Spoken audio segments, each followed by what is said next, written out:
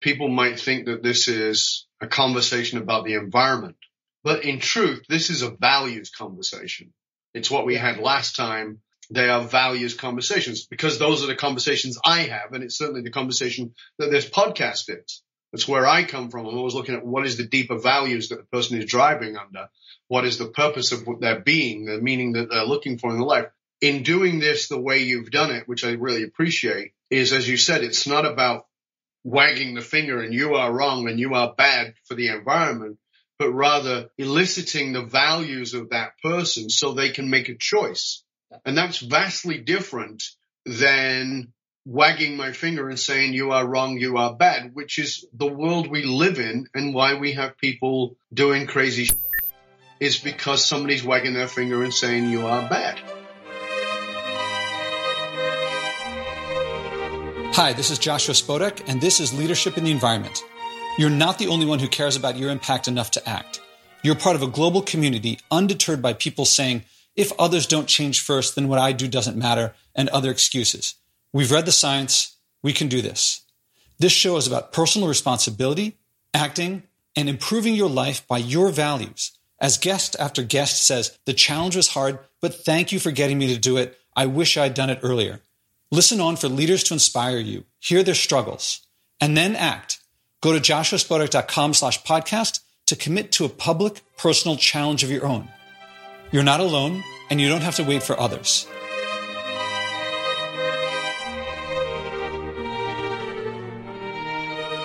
Dov continues his insightful, thought-provoking, and thoughtful discussion about these things that a lot of people don't think about awareness versus willful ignorance, about distraction from what matters, but also how to get back to what matters. He talks a lot about how freedom can be a prison, and this forces you to reflect, to meditate, to learn about yourself, which is how he got there, I believe. He talks a lot about his challenge, about not driving his dream car for over 100 kilometers. This is something he loves, but it's also about living by his values, overcoming internal conflict. It's not what you lose or what you give up. It's what you replace it with. He replaced it with something that he likes more, which is what you have to listen to here. When we start talking about plants and food. I love how Dov, a world-class speaker, talks about how he digs in dirt because that's what gardening is about. So let's listen to Dov.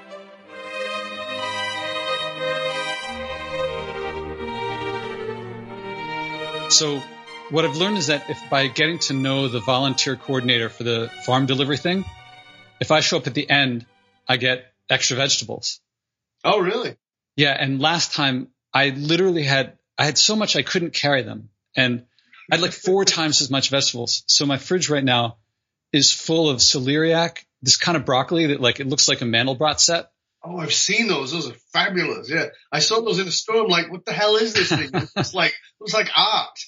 It does. It tastes the same.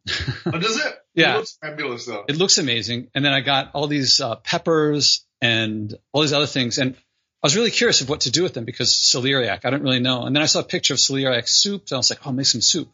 So after I finish with you, I'm going to eat the soup. And then over there, I have so many plums. I would guess I have 2 bowls over there. I have probably 40 plums, and I've eaten as many as I could since Tuesday. And I have all these apples and pears. You can cut your plums down and you can put them in the freezer. My freezer is filled with peaches because I've been doing this all summer long and I don't know what to do. And actually over there, I have this giant bag of the scraps, not scraps, but earlier in the summer, I got these beans. And the beans, I've only gotten beans either in cans, which I don't get anymore, or in dried. I bring a bag to the store and fill the bag and weigh them. And these were in the pods, in the plants. And so the other day I noticed that I had them in this plastic bag and I guess there must have been some water in there. So there's a little mold growing. So I said, all right, can't let that go. So I was up until 1 a.m. this one night. I normally go to sleep before 11, just shelling beans. And at first I'm like, what am I doing? Cause the amount of beans that I shelled at $2 or $3 a pound in bulk, it's $10 worth of beans, but they're beautiful, and I've never done this before. And I'd wondered for a while, where did dried beans come from? Because I know where peas come from. I've seen them in pods, right? But I never saw beans in the pod. So, oh, really? I'm getting closer and closer to nature. Not nature. I mean, it's nature, but it's how getting closer to the land. And it's just. But you're also you could say you're getting closer, but you're also getting more aware of the process that we get lost in. Yes. Because we're very much end users, right? And so we're end users, so everything's been done for us. Yeah. Like I told you, I'm a meatitarian. I eat meat. And I did try to be vegetarian. It lasted a year and a half, and I'd never been sicker or fatter in my life. It just didn't work for me at all with my body type. But I've often said that if I had to kill my own meat, I'd starve to death, because I thank God that somebody does that process, because that process is horrible for me. And it's the same even with anything, even a bean. There's a process, and you get a can of beans, and you go, yeah, great, throw beans in the stew. But that whole thing, there's a pod, and you get to shell the pod, and that some Mexican immigrant is doing that for $2 an hour, and and meanwhile, Crazy Pants wants to ship them all back. It's a fascinating ecology and economy. There's a bigger picture that most people are missing. Yeah, and you might say, like, why don't you let the immigrant do it for $2 an hour when you can do other things? But what would I rather be doing? Not that I'm like going to hang my hat on shelling peas or beans. No. There's the old story about the fisherman, and he's like, the MBA comes up and says, oh, you could hire people to do this for you, and then you can get a bigger boat. And the guy goes, oh, what if I got to, you've heard the story, right? Yeah. And then eventually it's like, where's the end? Well, you can go fishing. You can hang out and go fishing.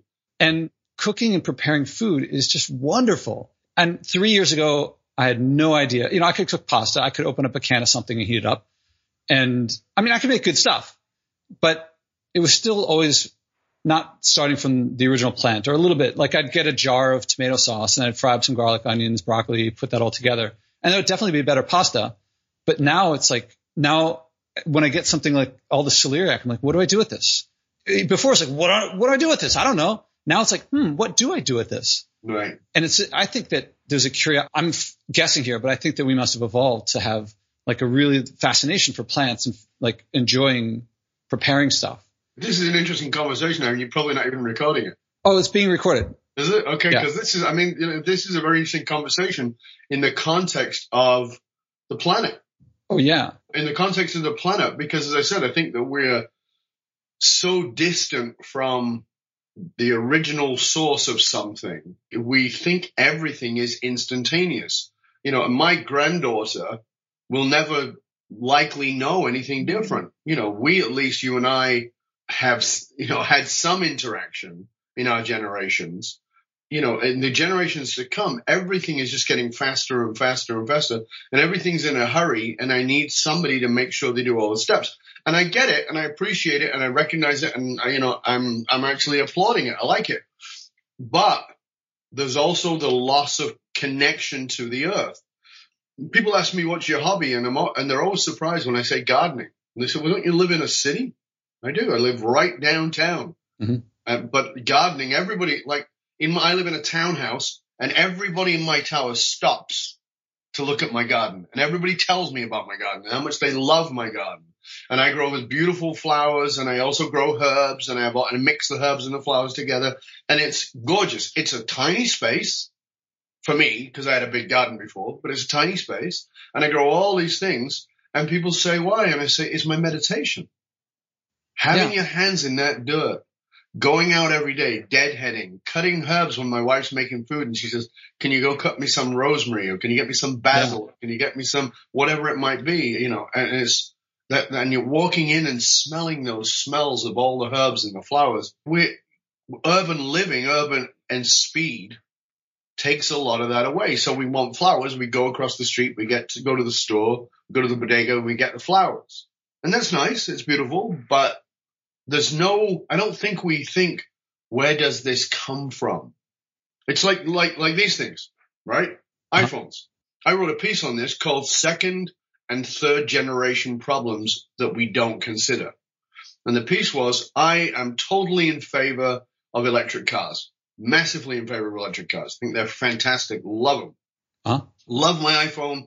Can't really live without it. I've gotten that way that I can't really live without it. It's my life. I carry it with me wherever I go. Okay, I'm a modern person. But at the same time, what does an electric car run on, and what does this run on? It runs on a battery. Okay, That's great, right? Because we're not polluting. Where do you think the batteries come from? Nobody thinks about that. It's a lithium battery. Where does lithium come from? It's mined. Who mines it? Often children. Mm-hmm. So we're putting more lithium batteries in cars to drive them around, but very often it's slave labor that children are doing. Mm-hmm. We don't think those levels down because it's like, oh, I'm helping the planet because I'm not putting gasoline in my car, but I don't think about the levels. I think people have access to it, and I think they know where it leads, and they don't want to. That's a very good point, Joshua. I think there is the willful ignorance that is, I can pat myself on the back, I can feel good because I drive an electric car, but that the level of goodness that I feel will come down slightly, at least, if I saw photographs of kids in Africa working 14 hours a day at 6 years old to crawling down little holes to mine lithium. Yeah, that probably would take the shine off for me. Yeah. And the flip side to me, like I went through, I don't know if I told you the story when I found out how much pollution that flying causes. And I did what anyone does. I suppressed that information. I didn't want that clashed with my identity, and I didn't want to deal with that. And if that's all there was to it, I wouldn't be doing this podcast. And I wouldn't be trying to spread the message that I'm spreading, not just spread the message, but spread the behavioral patterns. Yeah. Because the end result, when you actually do connect with all that, and I got a ways to go, but as far as I've come, what happened for me when I reduced every time that I reduced my impact on the environment, it gets better, at least by my values. Right. More delicious, more convenient, saving money, more community. It's better.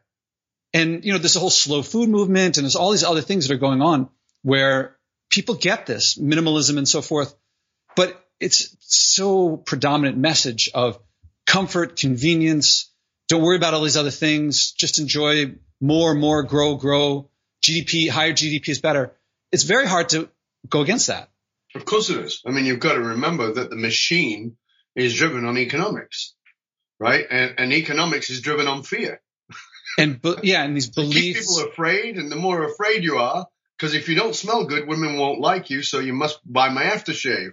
Mm-hmm. And if you have any hair on your body, men won't want to sleep with you, so buy my hair remover. I mean, it's everything is fear. And people knowing that doesn't seem to be enough to get people to exit that. They know it still works. Well, as Bandler said, the problem is, and Erickson said too, the problem is not putting people in a trance, it's getting them out of the trance they're in. So that's pointing to the solution, because I believe simply telling people what's going on, I think, is not enough for them to change. But it doesn't get them out of the trance. Yeah. You can say to the person who's in a hypnotic trance, you're now in a hypnotic trance, and they go, okay. They don't go, oh, I should get out of it. Mm-hmm. Okay. And I think that, so what does get people, I hope that hearing others go through transitions is a big one. I mean, that's what I'm trying to do. Is it the only thing? No. Is it one thing? Yes. I think it's more effective than, well, look, I agree that finding out the science, spreading the information about the science, I think that's important. Passing laws, I think that's very important. But those things alone are not enough. And I don't think they've ever been enough. I've said this before, probably to you, probably people who listen to all the podcasts, but like spreading science, spreading facts. My example there is we know more about nutrition than ever. We know more about diseases of excess than ever. We still eat a lot of Ben and Jerry's, and we can't stop ourselves. And so we're dying of diabetes. And like people are pointing fingers at they say hundreds of thousands of people die of eating too much. And this tiny, tiny fraction of that die from eating too little. And they're the same thing. But anyway, that's a whole other issue. But, and then we pass these laws that people agree with them in principle, but they don't like how it's being forced down their throats, how they perceive that it's being forced down their throats. And sometimes it is. And so they reject these things, and we end up continuing to grow and continuing to grow. That's the falsehood of freedom, which is something very few people actually will ever address. This sounds very rich, Gay. What do you mean by that? Well, one of my quotes is, the most effective prison in the world is the one you don't know you're in, where you believe that God is your friend. Mm-hmm. So we live in a society, particularly in North America, and predominantly the first world, where we the highest value we have is freedom, democratic freedom. We will go to war with another country under threat of losing our freedom, under threat of them not believing in our version of freedom. But when we start going down in the Mandelbrot set and we start diving deeper and deeper and deeper, we find it's the same over and over and over again. So people have a tendency to go either into a trance about that and stop noticing, which is very often what happens, or they rebel against it. And so then you get your radical right wing who say, don't tell me what to do. You know, I want my Confederate statue and you don't get to tell me what to do. And I understand that because it's an insult to their freedom. The problem is, what are you? So you say you're trying to take my freedom, but what are you calling freedom? This is where it gets fantastic. This is where it gets so intricate and so interesting. How do you claim freedom? What is freedom? Because it's an indoctrinated idea of freedom. It's not actually free. So you're saying you're trying to take my choice away because I like my Confederate flag, and you're trying to take my choice away because it insults your morality. Okay. So what's the freedom you're fighting for? The freedom to do what I want to do. All right. What does that mean? Well, what it actually means is the freedom to stay inside of my box, the freedom to keep my blinders on, the freedom to see the world through my lens. And that is actually freedom. But the lens you're looking through is the lens of your cell window. So it's a fascinating deep dive into psychology that most people will never even consider. And so one of the questions that I had to delve into in my own work more than 30 years ago was, what is the prison I call freedom? And if you, as a listener, even right now, or you, Josh, as we're talking about this, if you were to meditate on that question, your whole world would fall apart. Your whole belief systems would become under question because it forces us to question everything. So what is the prison I call freedom? And then when you get to that, you get the other side. Okay, what is the prison I call freedom? How have I made freedom into a prison? To me, the question becomes, you're saying everything falls apart. I would say you would have to rebuild everything. Yeah, that's what I'm saying. Everything in the form that you know it falls apart. And there is this psychological, very often for people, psychological devastation because, as you mentioned earlier, there is a challenge to my identity, how I see myself, how I see the world. It is the story of the Matrix. So what do you do about it? Because you're talking about what happened. To me, you can talk about it, but if I don't meditate on it and come to things myself, I'm just hearing you talk. I mean, I'll get it, and it might give me some milestones to see along the way. But ultimately, you have to discover it. I believe you have to discover it for yourself. And there's things that you're talking about. I've discovered some things, but that are comparable to what you're talking about, but not exactly what you're talking about. So I will meditate on this. But then, what do you do about it? What did you do about it? First thing, because I really want to focus on what comes next. What do we do about it? Not just I don't want people navel gazing. Yeah. So the first thing I did about it was resist it.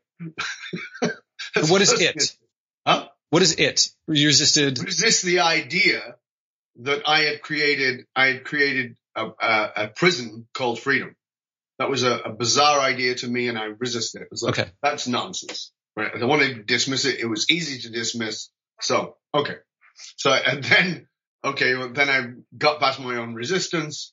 And then I said, what if it's true? And I always say that to my clients that I work with is, what if this idea that you want to reject is true? And what if what you believe is false? So you begin to question that. Mm-hmm. And then my question to that is, tell me anything you believe. Just pick something, Joshua. Did I believe? Gravity works at 9.8 meters per second squared. So something you believe philosophically about your life. I don't know. I believe that most people want to leave the world a better place than they found it. Okay. What has to be true for that to be true? What has to be true for that to be true? That people have this belief, that people have this desire that they want to leave the world a better place than they found it. I mean, Right. And have you met 8 billion people? no. So what's your evidence? Yeah, it's my own belief and my commonality with the people that I've met. And you got a commonality with the people that you've met. And by the way, I don't disagree with your belief, but however, there's a commonality with the people you've met. However, the people you've met are the people who fall into your resonance field, meaning that they resonate at the same level as you do. They likely think the way you think in some way, shape, or form. If you're, just to use a radio analogy, if you're at the frequency of 95.3, they're not likely to be at 103.5. Mm-hmm. You know, they're going to be within the range. So there's going to be some common resonance between you. However, you can go online, you can find people, you can meet people in particular bars or whatever it is who have a completely different view of the world and see it very, very differently. So the problem is we have confirmation bias. We're looking at the world through the lenses of what we want, meaning the mind is looking for evidence of that which it believes to be true, even if what it believes to be true is completely false. So we believe what we choose to believe, and we don't often choose what we want to believe. Mm-hmm. I'll say that again. We believe what we choose to believe, but we don't often choose what we believe. Mm-hmm. So most of what we believe was either indoctrinated or adopted. Yeah. And it's not self-discovered. So when I had to look at what is this prison I call freedom, I had to look at where have I gotten the idea of what freedom is? Because I thought, I give you an example. When I went to my friend and told him that I was going to marry my wife, and he said, you can't do that. And I said, why? He goes, I know your highest maxim. I go, me too. And he goes, well, your highest maxim is freedom. And I said, yes. And he goes, well, then how can you get married? And I said, because your idea of freedom and mine is different. Mm-hmm. And he goes, what do you mean? And I said, well, yours is the ability to put your penis in as many vaginas as possible. That's not my idea of freedom. Mm-hmm. So it's questioning. And did that new mode of freedom, did that emerge from this self-exploration and questioning? Yes. So that came first. And so among other things, it produced a deep, resonant, long-lasting, loving relationship with your wife that might not have been possible otherwise. I never feel restricted. So this is what I'm talking about, indoctrination and adopting. Most of what we believe is indoctrinated, adopted, or reactive. So for instance, my father, my birth father, was a philanderer. My grandmother, who never swore, said if he could get up early enough, he would the crack of dawn. Meaning he was jumping on anything he possibly could. My grandmother didn't swear, but she certainly swore about him. So my reaction to that as a boy became, it's wrong to do that. So I became monogamous as a belief system, not as a truth, as a belief system.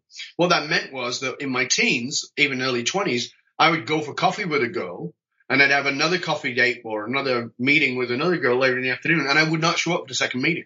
Because I feel like I was cheating on the first girl, who I'm not dating, but in my brain, it's cheating. Yeah, you became like a nice guy.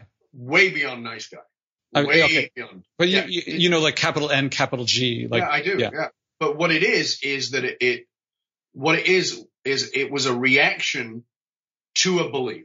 So my father's belief was he was free to sleep with anybody he wanted. My grandmother and mother's belief was that he was a douchebag. So I chose a side and reacted to my father. Am I monogamous now? Yes. Am I free to sleep with anybody I want? Yes. Yeah, so it's your choice. So every day, all day long, it's a choice. And that's what freedom is. Freedom is every day, all day long is a choice. So I can go to jail. It's a choice. I cannot go to jail. It's a choice. All right. Bring this back to the environment. Yeah. So actually, let's bring it back to what your personal challenge that you did. So you took on a challenge. You got a Jaguar. You liked the Jaguar. Yeah, it was my dream car from when I was a kid. So you aspired to it. Yeah. And now I got to ask, was it the dream car? If you could get an E-Type that had the same reliability, same performance, and so forth of the current one, would you get it like an E-Type that? Because the style of the E-Types is so. Yeah, the E-Type Jag was the sexiest car ever made. There's no doubt about that. That and the Aston Martin DB8 from James Bond. Those two cars were amazing. But even if I could get an E-Type that was reliable, because those pieces of crap. They fell apart, yeah. Couldn't make a block. If I could get one I would not have one because it is, I mean, we're talking about practicality. There's no practicality to it. Okay. I actually got to drive, before I bought my Jag, I got to drive the Jag Sport, which is very similar. It's the S-Type. It was very similar to the E-Type. Very similar. Long nose, all the rest of it. Uh-huh. And a friend of mine owned one, and my car had gone in, and he said, use the Jag. And I was like, cool. I drove it, and it was beautiful to drive. It was magnificent. It held the road spectacularly, and it felt really good getting in and out of it. But God forbid you had to put anything larger than an umbrella in it because there was no room. That's really. Not what it was for, yeah. Well, you folded the roof down, it went into the trunk, and there was room for an umbrella. Uh-huh. That was it. So there's back seats in it that are there purely for insurance reasons. You can't sit in them unless you're a 4-year-old and you're strapped in like you're going into orbit. I mean, it's insane. So no, I would not have an E-Type. I have to comment now that you're the second person this week that I'm talking to on this podcast that is talking about, what do you call them? Supercar, luxury cars, exotic cars, muscle cars, all those kind of things. And part of me is like, these cars do not get great mileage, and people are driving them for fun. And I don't think people drive them like to go to the grocery store and back. So I think they're usually for fun, and that's not great for the environment. No. On the other hand, my view of leadership is much more about supporting the person and, well, hopefully helping them see how their values, well, you're already doing it. You're choosing to lower your driving. The other guy, he chose to not eat meat for, I think it was a month, 2 months. Mm-hmm. And he said very clearly, he said, I will not reduce my driving the exotic cars. He's like, that's not going to happen. Right. And so I listened to him talk about it. I'm sitting there thinking, like, how are the listeners listening to this? Josh should be saying, stop that. But I'm not, because this is about people to me. And I think that we have enough people saying, do this, don't do that. And I think that in the long run, people will reduce, their joy of things that, there's a lot of things you can do that, like pollute. And I think we stop doing a lot of things that we know hurt other people, even though we don't have to. I think that's going to happen, but I think it'll happen less for me telling you, stop that. Well, it is the natural reaction psychologically if somebody tells me not to, that I want to. I mean, Yeah, you want to resist being told. You don't like to be told what to do. Do you know that the first time I got married, I was 16 years old, right? I think you said that last time, yeah. Yeah, I was 16 years old, and the reason I got married at 16 was because my mother said I couldn't. Uh-huh. So it's very simple. Maybe she wanted you to get married. No, she's like, get him married young, then he'll eventually get into a really great relationship. Maybe she was like, maybe she knew you better than you thought. But it's that. So this is part of the problem with environmental people, is they're wanting to should people, and they're wanting to make people wrong. And that process has never worked. Ever. It's never worked. What we have to show people is the good outcome. It gets people to dig their heels in more and say, you want me not to do that? You're telling me what to do. That means you want me to change. That means you're not happy and I'm happy. And you want me to follow your advice? That doesn't make sense. Well, it's the whole thing with the Confederate statues. I mean, I watch that and I go, like, you guys are pushing for a backlash that is just going to be ridiculous. Because the more you try to say these are wrong and we should tear them down, the more people will fight to keep them up. People who actually don't really give a crap are suddenly feeling restricted. They don't think that they're wrong. They don't think they're full of hate. And so if you say you're full of hate to someone who doesn't feel like they're full of hate, they're like, guess you don't understand me. I'm not going to listen to you if you don't understand me. That doesn't make any sense. Right. Feeling inspired? Do you like hearing others acting that you're not alone? Go to joshuaspodek.com/podcast to hear other interviews, but even more valuable, join the growing community of people who care enough to act, not just talk. Read the list of people who have taken on personal challenges and then commit to one yourself. Don't be surprised if you end up loving it, changing more, and finding people following you without you even trying. That's what happens when you improve your life by living by your values. So how did you feel about doing this challenge with the not driving? Right. Well, it was, I was actually very consciously aware of it. So I consciously chose to, I mean, I like to walk, and I don't live in Manhattan.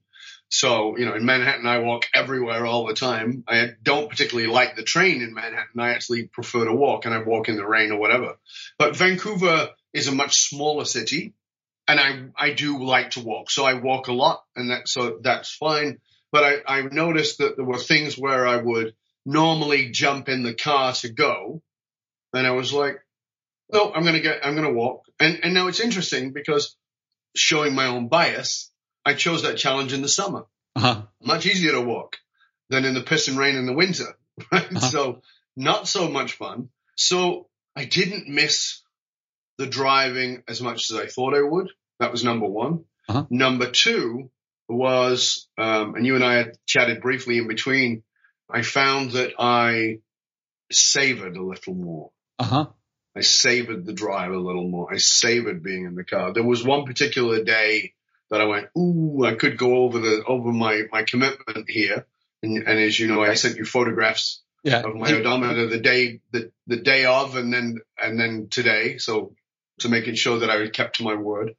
And there was one day I was out, and I kept looking at the odometer going, oh my God. Uh-huh. I was like freaking out. Did you have to pull over by the side of the road and stop? I wanted to keep my word. And I was with my bride, and it was our anniversary, and we were driving, to where we'd gotten married, and so it was like, how far is that? And how do I make it back? And how do we go for lunch and not go over the limit? So it was like, so. And who the is this Josh, and why is he getting between me and my wife? But what was interesting about it was that I came back and felt very good about the fact that, I like to challenge myself.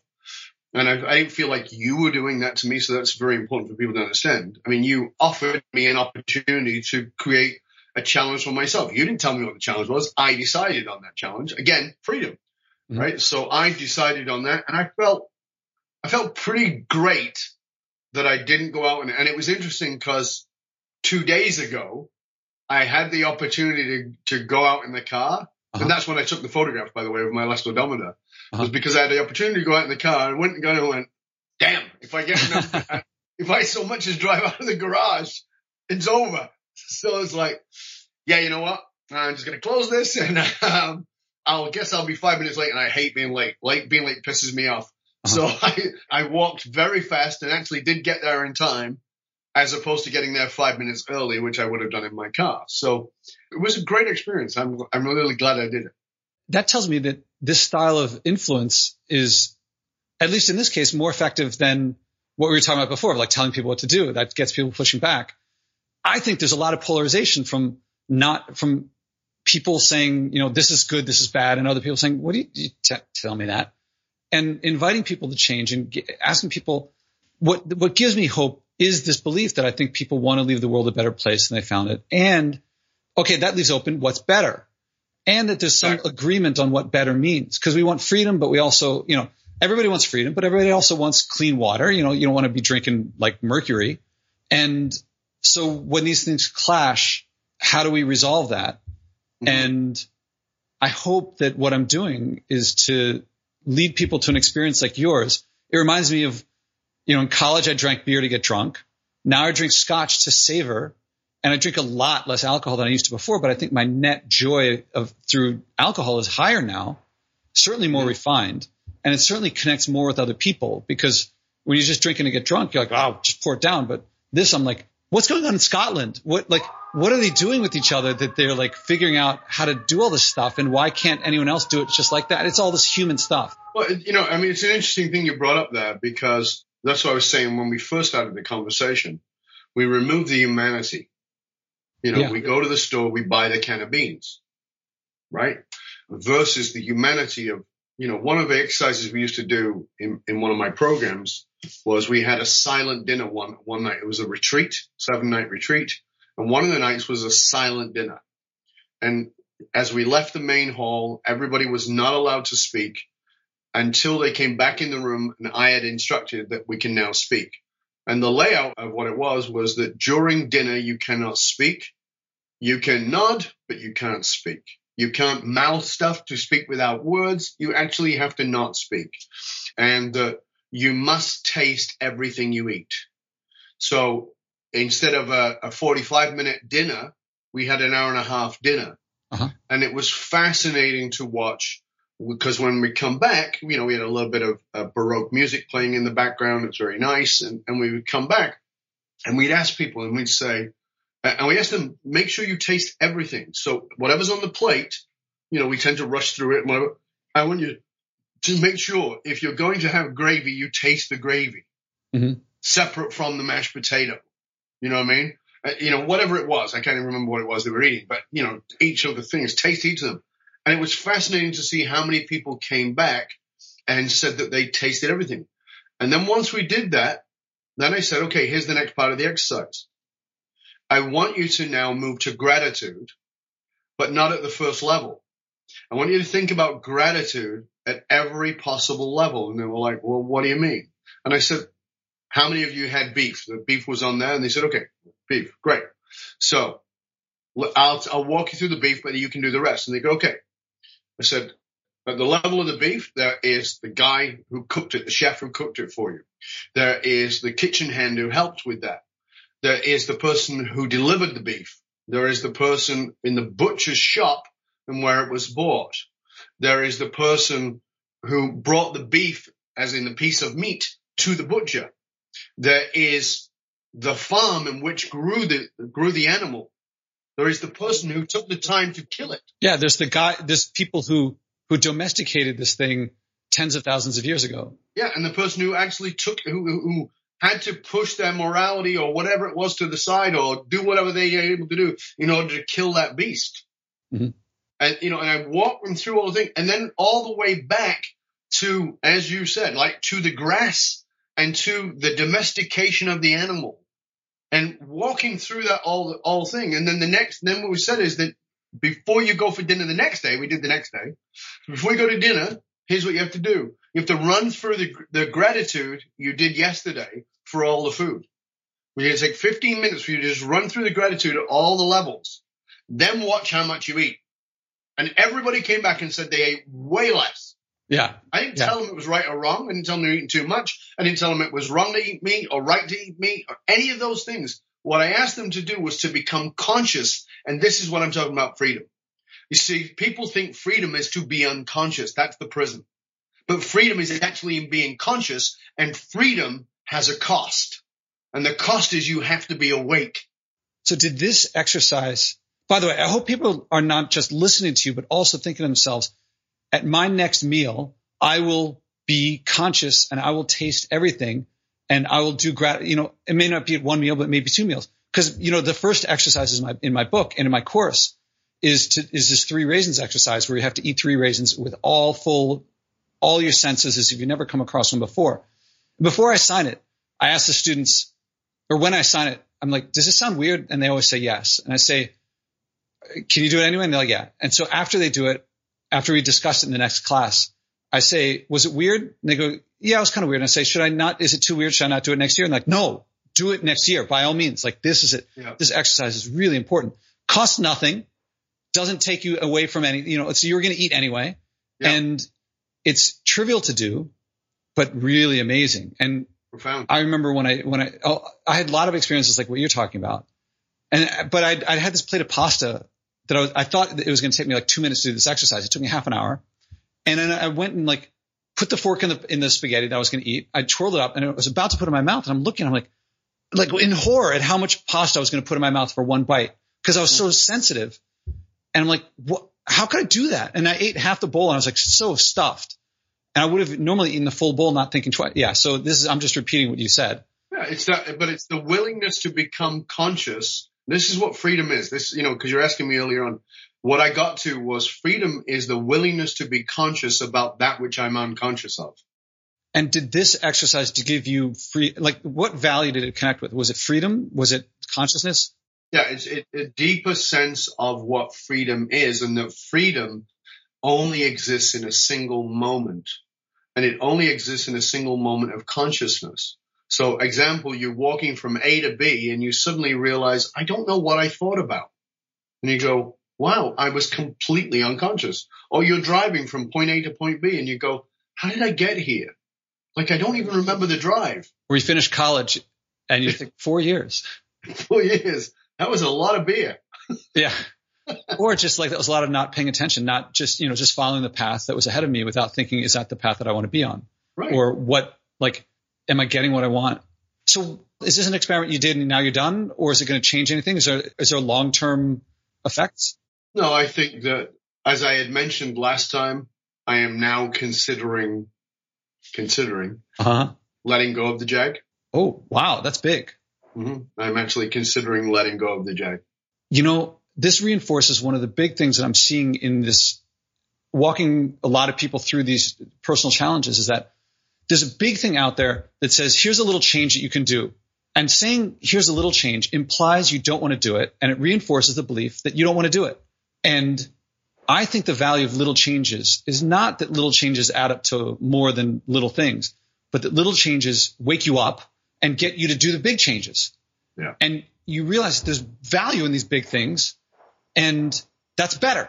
Value, evaluate what's good, what's bad. It gives you the chance to choose what you want thinkingly, consciously. Mm-hmm. And that's the value of, it's not doing something little, it's doing something, whatever you got access to. Yeah. Again, a level of consciousness. And as I said, I want to keep repeating this to people, that freedom, most people think freedom is that I don't have to think, and freedom is the ability to think. Mm-hmm. It's weird. It seems like obligation. 1984 was based on the fact that you're not free to think, but you're going to be free by following the rules. Well, that's not freedom. Freedom is the ability to think, the ability to choose. And most people don't bother with that. And so now you have a new choice in your life. Yeah, so I've gone from being unconscious, or not truly unconscious, but semi-unconscious around driving my car, to saying, I became very conscious every single time I got in that car of how many miles I was going to put on it, how much driving I was going to do, and just recognizing that and saying, okay, so are there times when I really want to drive it? Yes. Are there times when I feel like it's the right vehicle for me to drive for what it is that I'm about to do? Yes. And any other time is simply, in my mind, irresponsible. Mm-hmm. Not the truth. It's just in my mind. Irresponsible. So can I be more responsible? Can I be more conscious around that? Yes. Okay. It's not a big deal, but I can do it. However, I may give up that car. So it sounds like there's a struggle, and that the more you struggle, the more struggle you want. The struggle's not, it's like hard, but I think that, why do you struggle? You don't struggle for no reason. There's a reason, because you think there's something on the other side of it. Where do you see the struggle? Well, I guess you have a conflict, an internal conflict, that you like the car and you also like not the car. I'm oversimplifying. Mm-hmm. And so you have to figure out on what side of this conflict do I want to end up? Yeah. I don't see it as a particular struggle, because it doesn't occupy my mind. So that would qualify as a struggle for me, but it's not the truth. It's just my truth. For me, it's not necessarily a struggle. It is actually, if I really look at it, it's the time it would take to make that choice. You're making a choice. And yeah, so if I made the choice to stop driving the vehicle, that's actually inconvenient. So there's a convenience to driving the car, but there's actually an inconvenience to not driving the car, meaning not that it sits in my garage, but then now I've got to put it up for sale. I've got to take care of the paperwork and do all those things. And I'm a busy guy and I got a lot of shit to do. And mm-hmm. I don't want to be bothered with that. That's, that's, if there's a struggle, it's a time struggle, not actually to do with ecology or planetary or any of the moral reasons. Yeah, it's practical. Yeah, it's practical. Totally. I learned so much theory in physics. Well, theory in physics, I think, is much more concrete than theory in other places, but practical is so much more. What you actually do, to me, brings things home so much more. And now I'm really curious. There have been several people that I ask, do you want to do a third? Because some people are like, done, great, thanks, Josh. Good luck with your next person. But a lot of people are like, this is really, they're like, it gets them really thinking, really doing, really like considering what comes next. But usually it's not, to me, this sounds like a big thing. And it's not like you could put a date on it. Like with some people, they'll do something and then I'll say, do you want to talk again? And they'll say, yeah, let's talk again in 3 months. But I don't want to put a date on what you're doing, but I'm kind of curious of if you decide one way or another, or if it feels like there's follow-up for you. Mm-hmm. Want to do a follow-up conversation, a third one? Sure. And as I said, the challenge for me is around the practicality of the time. So for me, where are we? This is September. So I know right now my decision, my conscious choice is that within 6 months I will make the decision to keep the car and shut up, but still drive it far less than I did. Because I know I've already made that decision. I will drive it far less than I did. But within 6 months, I'll make the decision whether to keep it or let it go. Yeah, it'll be interesting because if you're driving a lot less but enjoying it more, keeping it might. I see the decision matrix changing in lots of odd ways. That's a very interesting thing about it, right? And then there's also like there's rentals and things. Like maybe you could get access to a more exotic car, but not actually owning it. I don't know if that's interesting or not. Yeah, but you see, if this is like a perfect car. But for me, see, even having this conversation about cars, it feels inauthentic for the simple reason that I'm not a car guy. Mm-hmm. Like I've got lots of friends who are car guys. My friends who love Maseratis and love Lamborghinis and love all these fabulous cars. I don't give a shit. I really don't care. There are only 3 cars I like. Jag, Bentley, Aston Martin. Mm-hmm. That's it.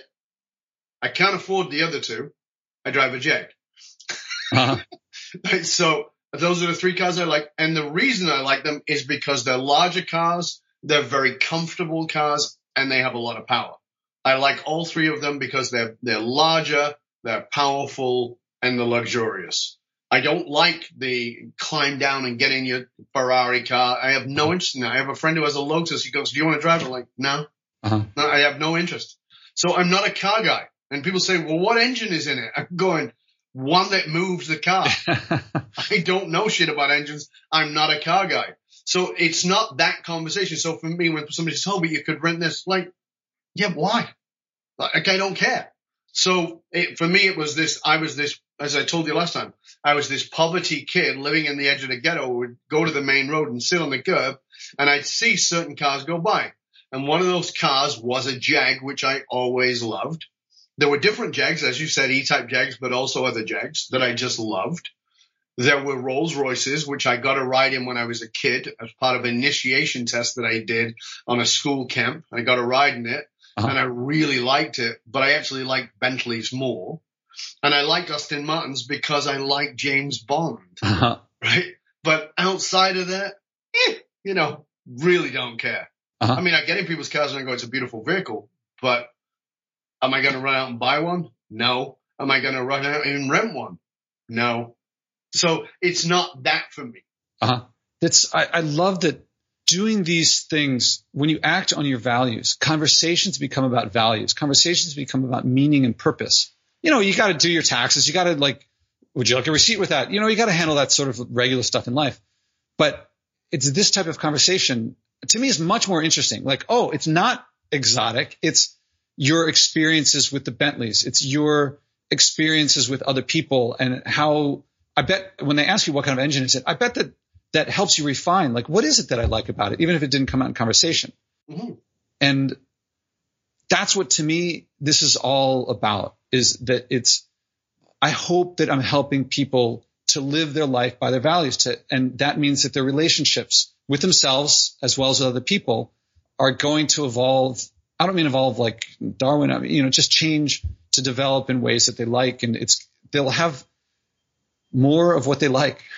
Yeah, and that's what I really have enjoyed about our conversations is and I think it's part of the misdirect is that people might think that this is a conversation about the environment, and I think it falls under the banner of that. Mm-hmm. But in truth, this is a values conversation.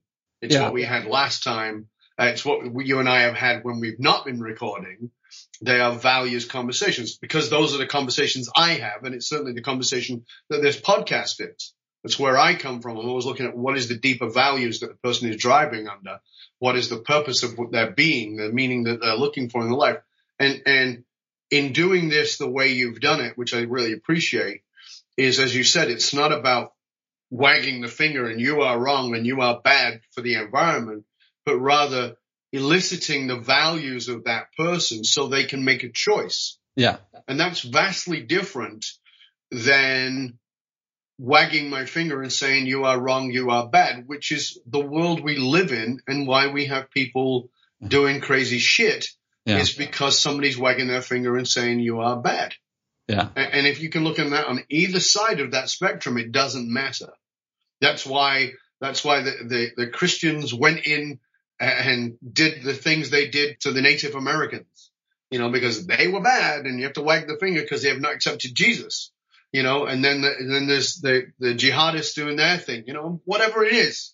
But it's all about wagging the finger and making somebody wrong as opposed to revealing the values of that individual. Yeah. But if you reveal the values of the individual, they might choose something other than what you choose. And we're not really good with that.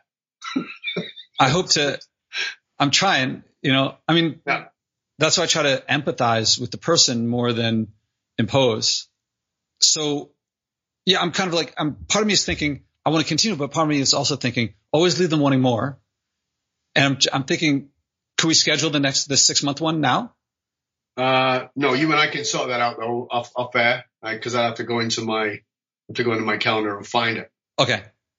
So we're now, what are we, September 22nd or something? Yeah. As we record this, September 22nd. So we're looking at around mid-March. I'm like October, November, December, January, February, March. Yeah. Right. Mid-March. So we'll sort something out for mid-March and we'll come back and see what the evolving state of this is. Now I'll be like, now I'm going to be thinking about you for 6 months. I mean, we'll be in touch anyway. Well, I might be coming for that stew in April. I've been invited to speak in April in New York. So we'll see if it works out. I don't know. It's not confirmed yet. Well, if you could taste the celeriac soup, the celeriac and Mandelbrot broccoli stew that I made and these poblano peppers, so good. But the celeriac soup with some caraway is delicious. I got my herbs over there. I don't have any caraway, but I got rosemary. No, you won't be growing caraway because it's exotic. Okay. But you can go buy caraway seed and grind it. And you don't need a lot. And it's so good in the soup. Springs the flavor right up. I'm going to get some then. And, if you tasted it, you'd be like, let's make this thing happen in April. But you'll get to taste it then anyway. April it's a difficult month because it's going to be all root vegetables because like the spring stuff hasn't quite grown yet. Right. So you'll get turnips and rutabagas and cabbage and parsnips. Anyway, it'll be really good. I look forward to it. I guess I'll close with, if I can, any advice for people who are listening and thinking, should I do this? Should I not do it? Or what their Jaguar is or something like that? Yeah, but I think what you just said is very important. And I would challenge the listener exactly on that, which is, what is your Jaguar? What is your Jaguar? Because my Jag is a Jag. Mm-hmm. But your Jaguar might be Frappuccinos. Mm-hmm. It's that thing that you really enjoy that maybe has a negative impact on others or the world or, the planet or whatever it is. And just to really ask yourself if outside, and this is the thing, outside, like my car is delicious to drive, right? So outside of the deliciousness, so there's the sensual experience of the thing, and then there's the values. Yeah. And to be willing, I challenge you to be willing to put those two things side by side, because I'm not asking you to, just like you're not, which I love, by the way, is I'm not asking you to give up deliciousness at all. But I am asking you to evolve, to bring forward, to become conscious of the values. And very often we repress and suppress the values that are our own in order to facilitate the sensual experiences of the world that we live in. And that question is one that will wake you up should you decide you want to wake up. But again, you may not, and that's perfectly fine too. What I just want to say to people is to repeat, which is that consciousness, freedom is the willingness to be conscious. What does conscious means? It means you get to be awake about the things that you've been asleep about. And some of those things you become awake about, you may prefer to be asleep about. That's the challenge. Yeah. Well, not for everybody else, for me, and it's the challenge for anybody who chooses to take that on. And so the interaction with the environment is a place that you can do that. The environment is a wonderful place to play with it. And, just the thing I would say to everybody is, that exercise I gave you, which is to slow down and eat your dinner, and even do it as you eat. You go, okay, as you put the meat in your mouth, run through those different levels of gratitude to the person who cooked it, to the butcher, to the farmer, to the person who killed the beast, to the person who domesticated the beast, to, whatever it was, to maybe the child who was in the barn when that animal was born, if it was born on a farm, whatever it was, all of the gratitude, all the way back. That is such a powerful experience. And then you can do that. And by the way, that is something I never even mentioned it. I apologize. That's something I did with the Jag. I decided to do that experiment with the Jag after I took on this challenge.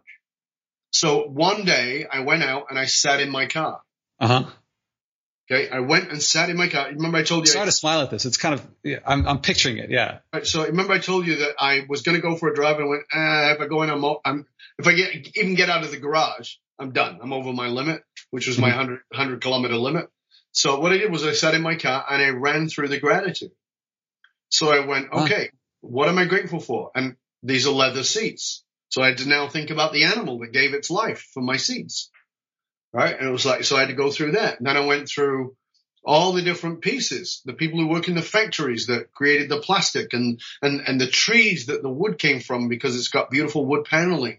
I had to go through that. And it was like, that was really cool. Then I went deeper and I went into the people working in the factory who built the engine and then it built the body parts. And then I went into the tires and the rubber and where does the rubber come from and the rubber and the trees and the plants that gave birth to that, all of those kinds of things.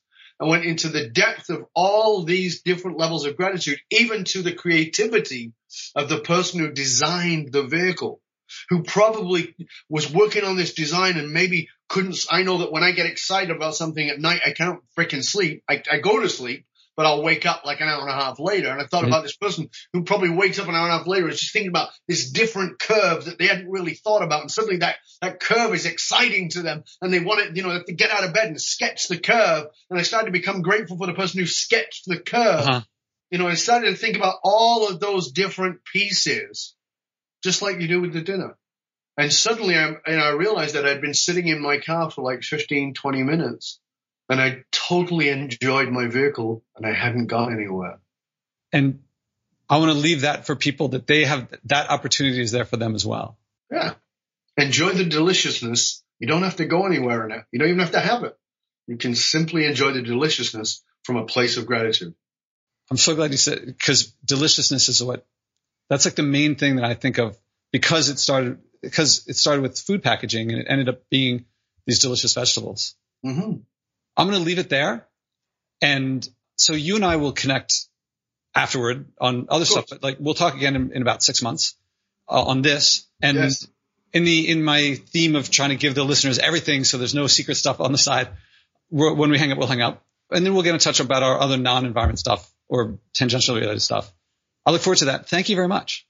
It was my absolute pleasure. And I'll find a date in March and send that to you. Okay, great. So talk to you soon. It was a pleasure, my friend. Always a pleasure. Same here. I look forward to seeing you soon. Cheers. Same here. Bye. Bye.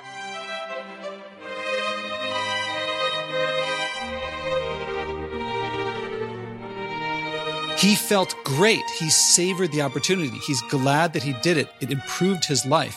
This is not what most people expect when they think about doing something for the environment. Earlier guests had to struggle to get through things. He enjoyed this process. It was a challenge, but he had a greater realization of the value of something and acting on it, especially freedom. His consideration of getting rid of a car took this podcast for me to a new level. I'm releasing it before other conversations I recorded after because earlier guests, they do things like getting mugs instead of disposable coffee cups or not eating meat for a little while.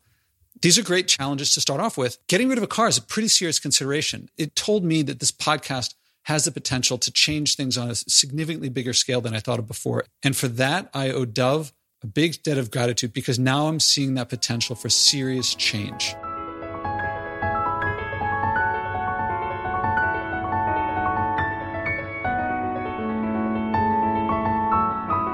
Did you feel inspired too? Then act. Go to joshuaspodek.com/podcast and click to commit to your personal challenge so you can inspire others. Value means better and worse, and living by your values means living better by your values. You may struggle at first, but it's the hero's journey from living by others' values to living by yours. People say that little things add up. I won't argue against it, but what I find counts is acting. Doing something, anything, starts that mindset shift from the debilitating others should act first or making excuses to the empowering I can make a difference. And living by my values improves my life. I don't have to wait for others to act first.